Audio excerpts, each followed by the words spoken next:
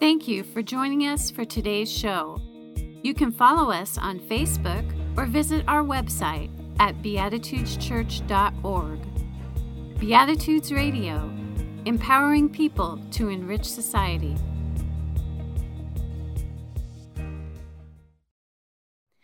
Today's scripture passage that I'm about to read is from Revelation 21, verses 1 through 4.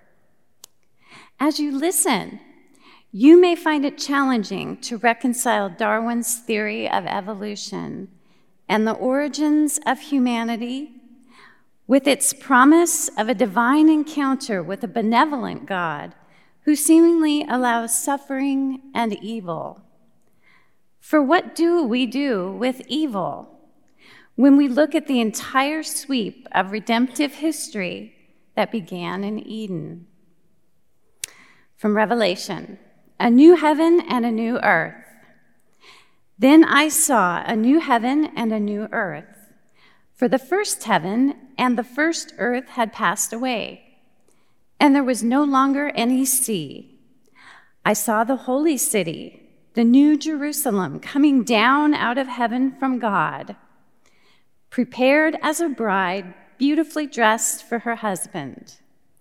And I heard a loud voice from the throne saying, "Look, God's dwelling place is now among the people, and he will dwell with them. They will be his people, and God himself will be with them and be their God. He will wipe every tear from their eyes. There will be no more death or mourning or crying or pain, for the old order of things have passed away." You know, one of the other things I discovered on YouTube was there are some things in there that are very uncomfortable to watch. They are actually quite cruel. And what I found the most disturbing videos to be were the ones that were around the idea of nature. For example, something that I never knew until this week, and I wish I could forget, but I can't. The image of that video is on my mind. It's etched in there. And so rather than suffering alone, I'm not going to share the video with you, but I'm going to tell you about it so that you can suffer with me. Because this is a video about a wasp. But this isn't just any wasp. You see, this is what we call a parasitic wasp. And what happens is the wasp, when it's ready to lay its eggs, will fly around. And as it flies around, it looks for the ideal caterpillar. Once it finds the caterpillar, it lands on it, and it takes and it cuts with I'm not sure what it is, but something really sharp, and it cuts into the caterpillar, and it deposits its eggs inside of the caterpillar. And then it flies away. Well, what happens is the caterpillar just continues to function and live on in life. But what is happening within that caterpillar is those eggs, for the nutrients for it to grow, are from the innards of the caterpillar. And as these eggs begin to grow and it begins to form, these little tiny wasps, perhaps just larvae, when they get big enough, they begin to break out of the caterpillar. So this image you see right now, you can actually see them coming out of the caterpillar. And the caterpillar is now left literally just an empty shell. I had a hard time with that. And then I had even a worse time because I don't know why I was in the mood, but I Googled another one. And this one I found was even more troubling. There was a cougar laying out on a limb. And as it was laying out on a limb, as I looked very closely, I saw that its paw was holding down this baby antler. And I can still see the image, and the cougar is just panting. And every once in a while, that little baby antelope would make a cry, and it would try to move, and then you could just kind of almost instinctively see the cougar just put a little bit more weight on it. One time, that little baby antler moved enough that it broke free, and I thought, oh, finally. Well, the cougars have two paws.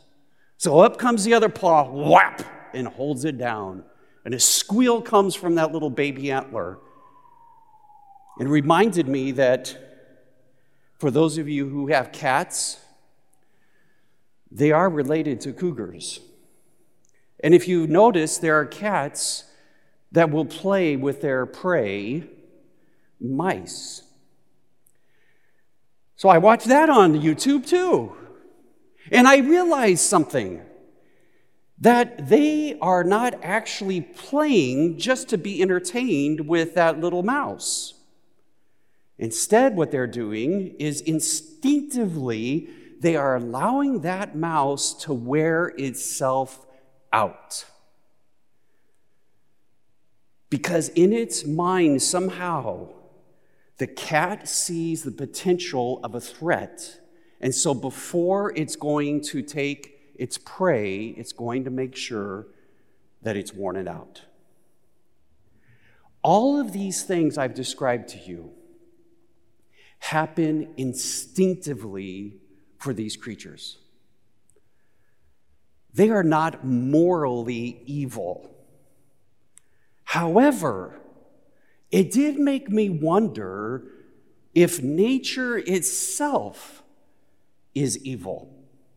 Evil in the sense that you see the pain and the cruelty and the suffering that is within nature. Now, if you want to believe that no other species other than us can experience pain or fear or understand when they're faced with a threat, you can do that, and that would be a nice way around not having to worry about what happens out in nature. But evidence seems to say that animals are aware. Now, if you believe in God, this creates a problem. And here's the problem. If there is a God, and you believe that this God is a good God, but not just a good God, he is what we call omnibenevolent, a all extreme good God. And if you also believe that this God is what we call omnipotent, meaning that this God is all-powerful, then how do you explain that this good God, benevolent God, and powerful God allows the evil or the cruelty or the pain and suffering that we see in nature? It's a problem that we call theodicy, the problem of a good God and evil. How do they coexist? Human beings have struggled with that question for literally millennials.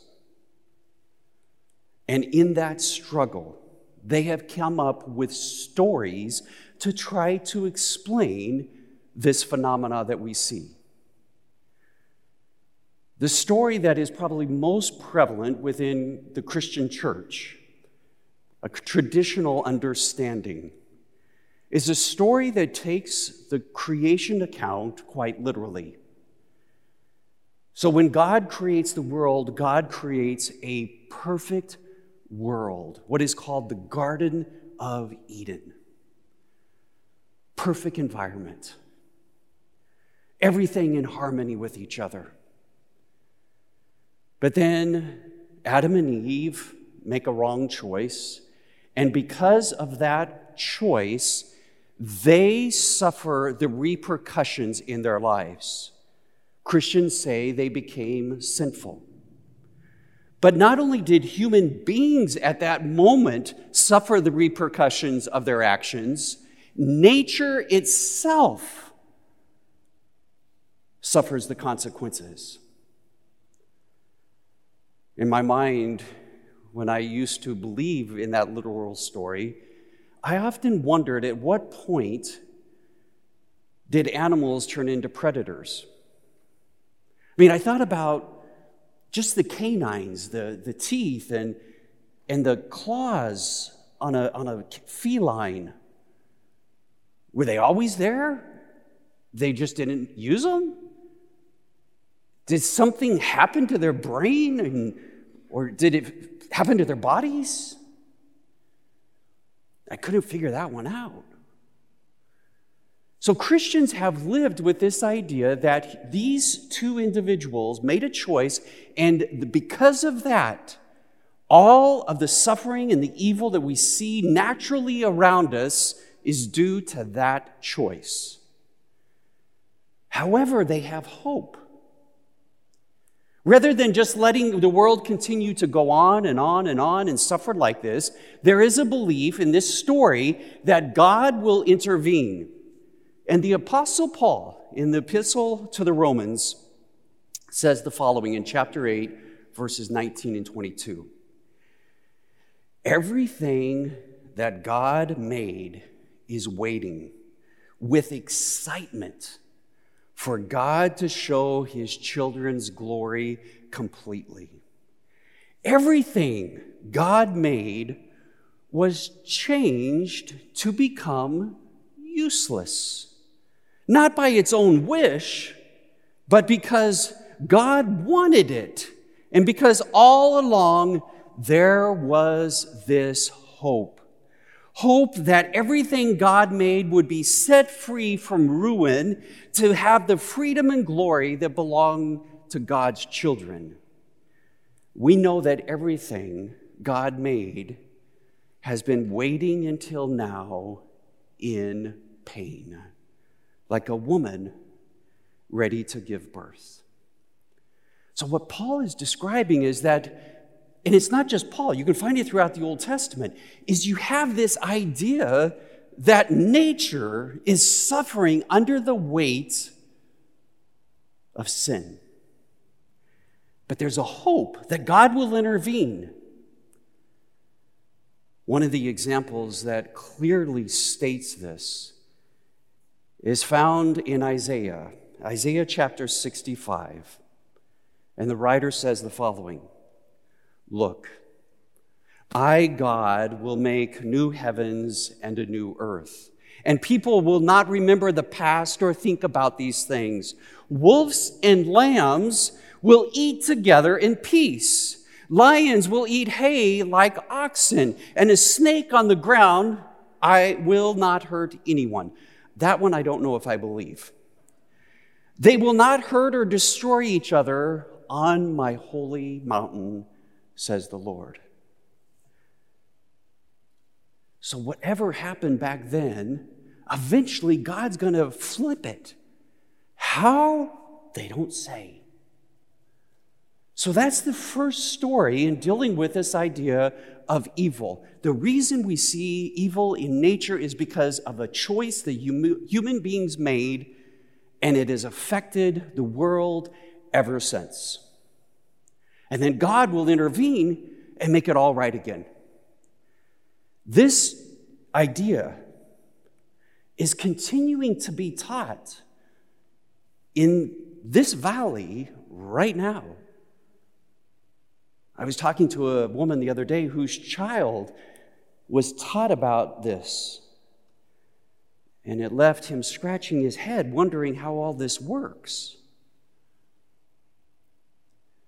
But as we've noticed over the last few weeks, that if you accept evolution, this story doesn't work anymore in a literal way. You can look at it figuratively if you choose, but to take it literally, no. So then another story came about by a man named Charles Darwin. Now, Charles Darwin was not the only one during that period of time in the 19th century who was wrestling with this question of a good God and evil within nature. There was a group of individuals who were studying nature closer than they ever had before, and they would see the intricacies and the beauty of nature, and they used that as proof that there was God. Charles Darwin was one of them to begin with. But as Charles Darwin continued to study, he began to realize that there was things that were happening in nature that did not help the problem and the cause of God. In fact, Charles Darwin, shortly after going public with his theory, he wrote this to a friend. "There seems to me too much misery in the world. I cannot persuade myself that a beneficent and omnipotent God would have designedly created the parasitic wasp with the express intention of their feeding within the living bodies of caterpillars, or that the cat should play with mice." Darwin saw the problem. And as he continued to study science, a solution appeared for him. And that solution was that God was distant and separated from the rest of the world. How? Because God chose to create the world through natural law. And it is natural law that decided how the world would evolve. So in some ways, it gets God off the hook. Because God is not responsible for the evil. What the evil that we see from the natural law is just nature unfolding. And God is sitting back there watching. And so for many people, that gets God off the hook. But then other individuals looked at this idea of God and said, "Oh, man, I don't think it lets God off completely." Because it was God who chose to create the world through natural law. And by making that choice, then God is still responsible for whatever happens. Plus, this idea of a God is a God who has the planet out here, the universe out here, and God is way back here, just hanging out by himself, doing nothing. So there were individuals who rejected this second story, and they came up with a third story. And recently, that story has gained new traction again by a man named Richard Dawkins. And Richard Dawkins tells a third story, a story that tries to deal with this problem of a good God and an evil nature. And Dawkins simply said, there's no God. And if there's no God, there's no problem. In one of his books, he says, in a universe of blind physical forces and genetic replication, some people are just going to get hurt. And other people are going to get lucky. And you won't find rhyme or reason in it, nor any justice. The universe we observe has precisely the properties we should expect if there is, at bottom, no design, no purpose, no evil, and no good. Nothing but blind, pitiless indifference. As that unhappy poet A.E. Housman put it, for nature, heartless, witless nature will neither know nor care. Dawkins concludes, DNA neither knows nor cares. DNA just is. And we dance to its music.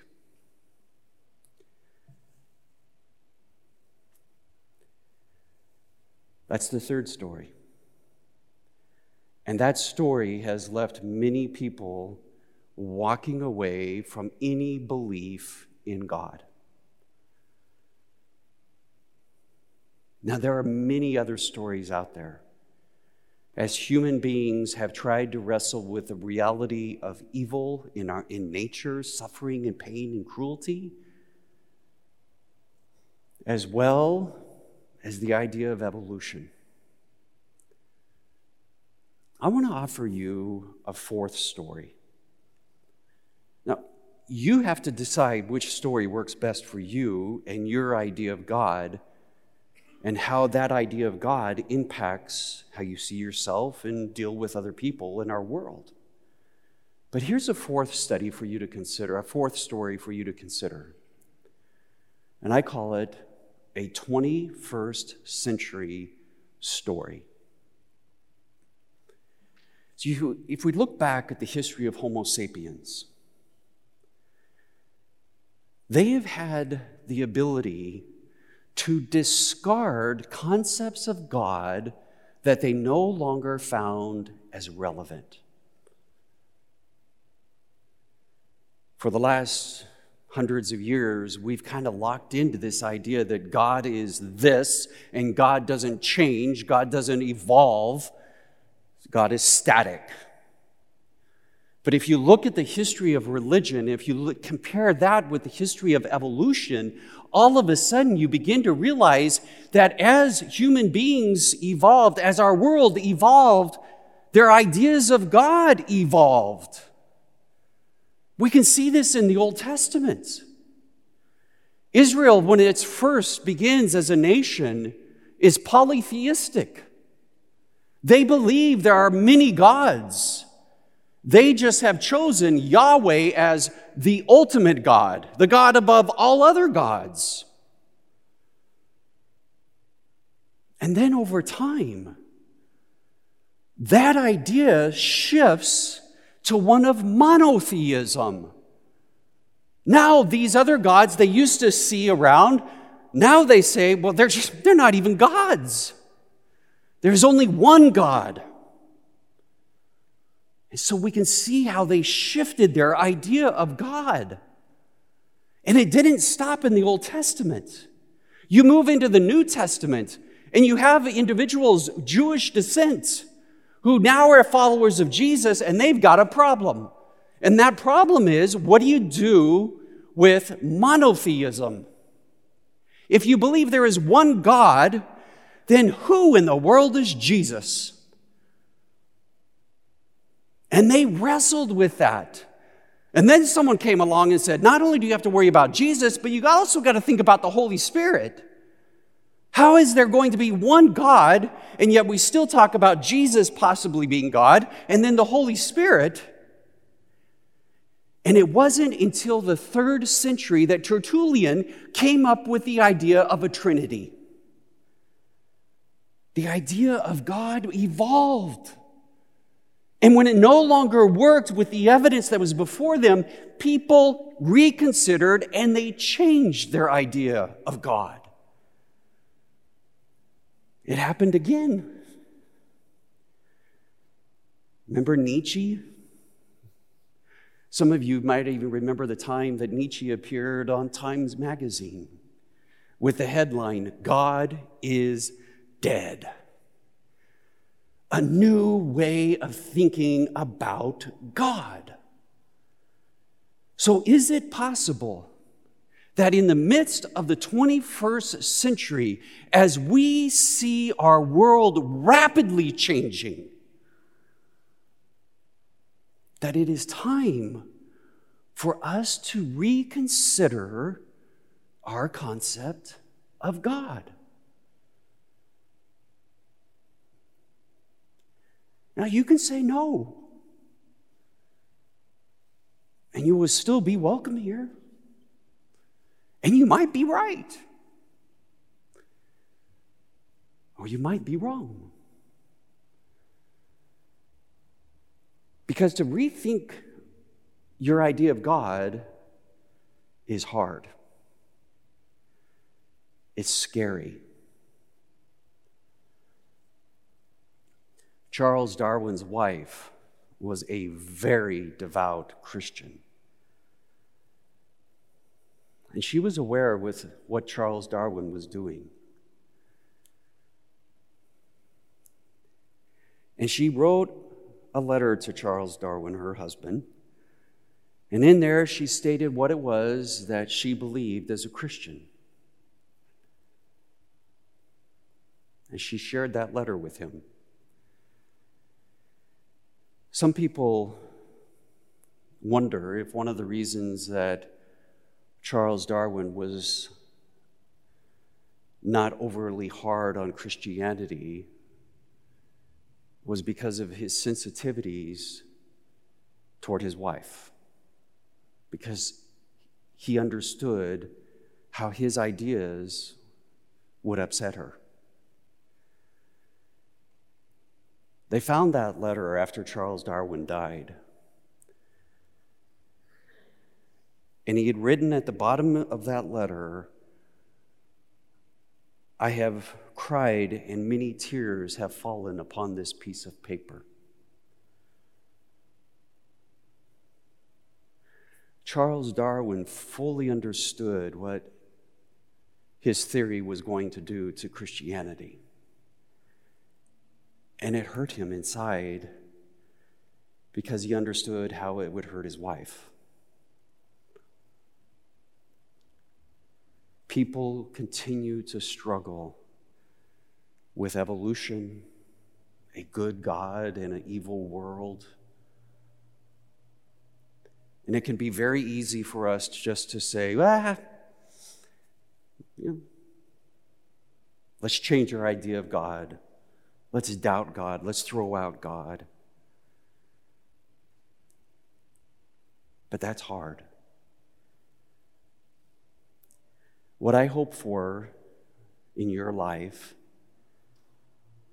is that you will find the courage to overcome whatever fears that you might have about thinking what God means for you today in the 21st century. People are looking for individuals who are authentic in their beliefs, who are not afraid to ask the hard questions, who are not afraid to live with ambiguity. And I know of only one way to do that, and that's in community. We need each other. We need support from each other as we continue to learn to live in an ever-evolving world and an ever-evolving species ourselves. May you be blessed with that courage. Amen. Thank you for joining us for today's show. You can help us to continue this program by making your donations at beatitudeschurch.org/online-giving. Beatitudes Radio, empowering people to enrich society.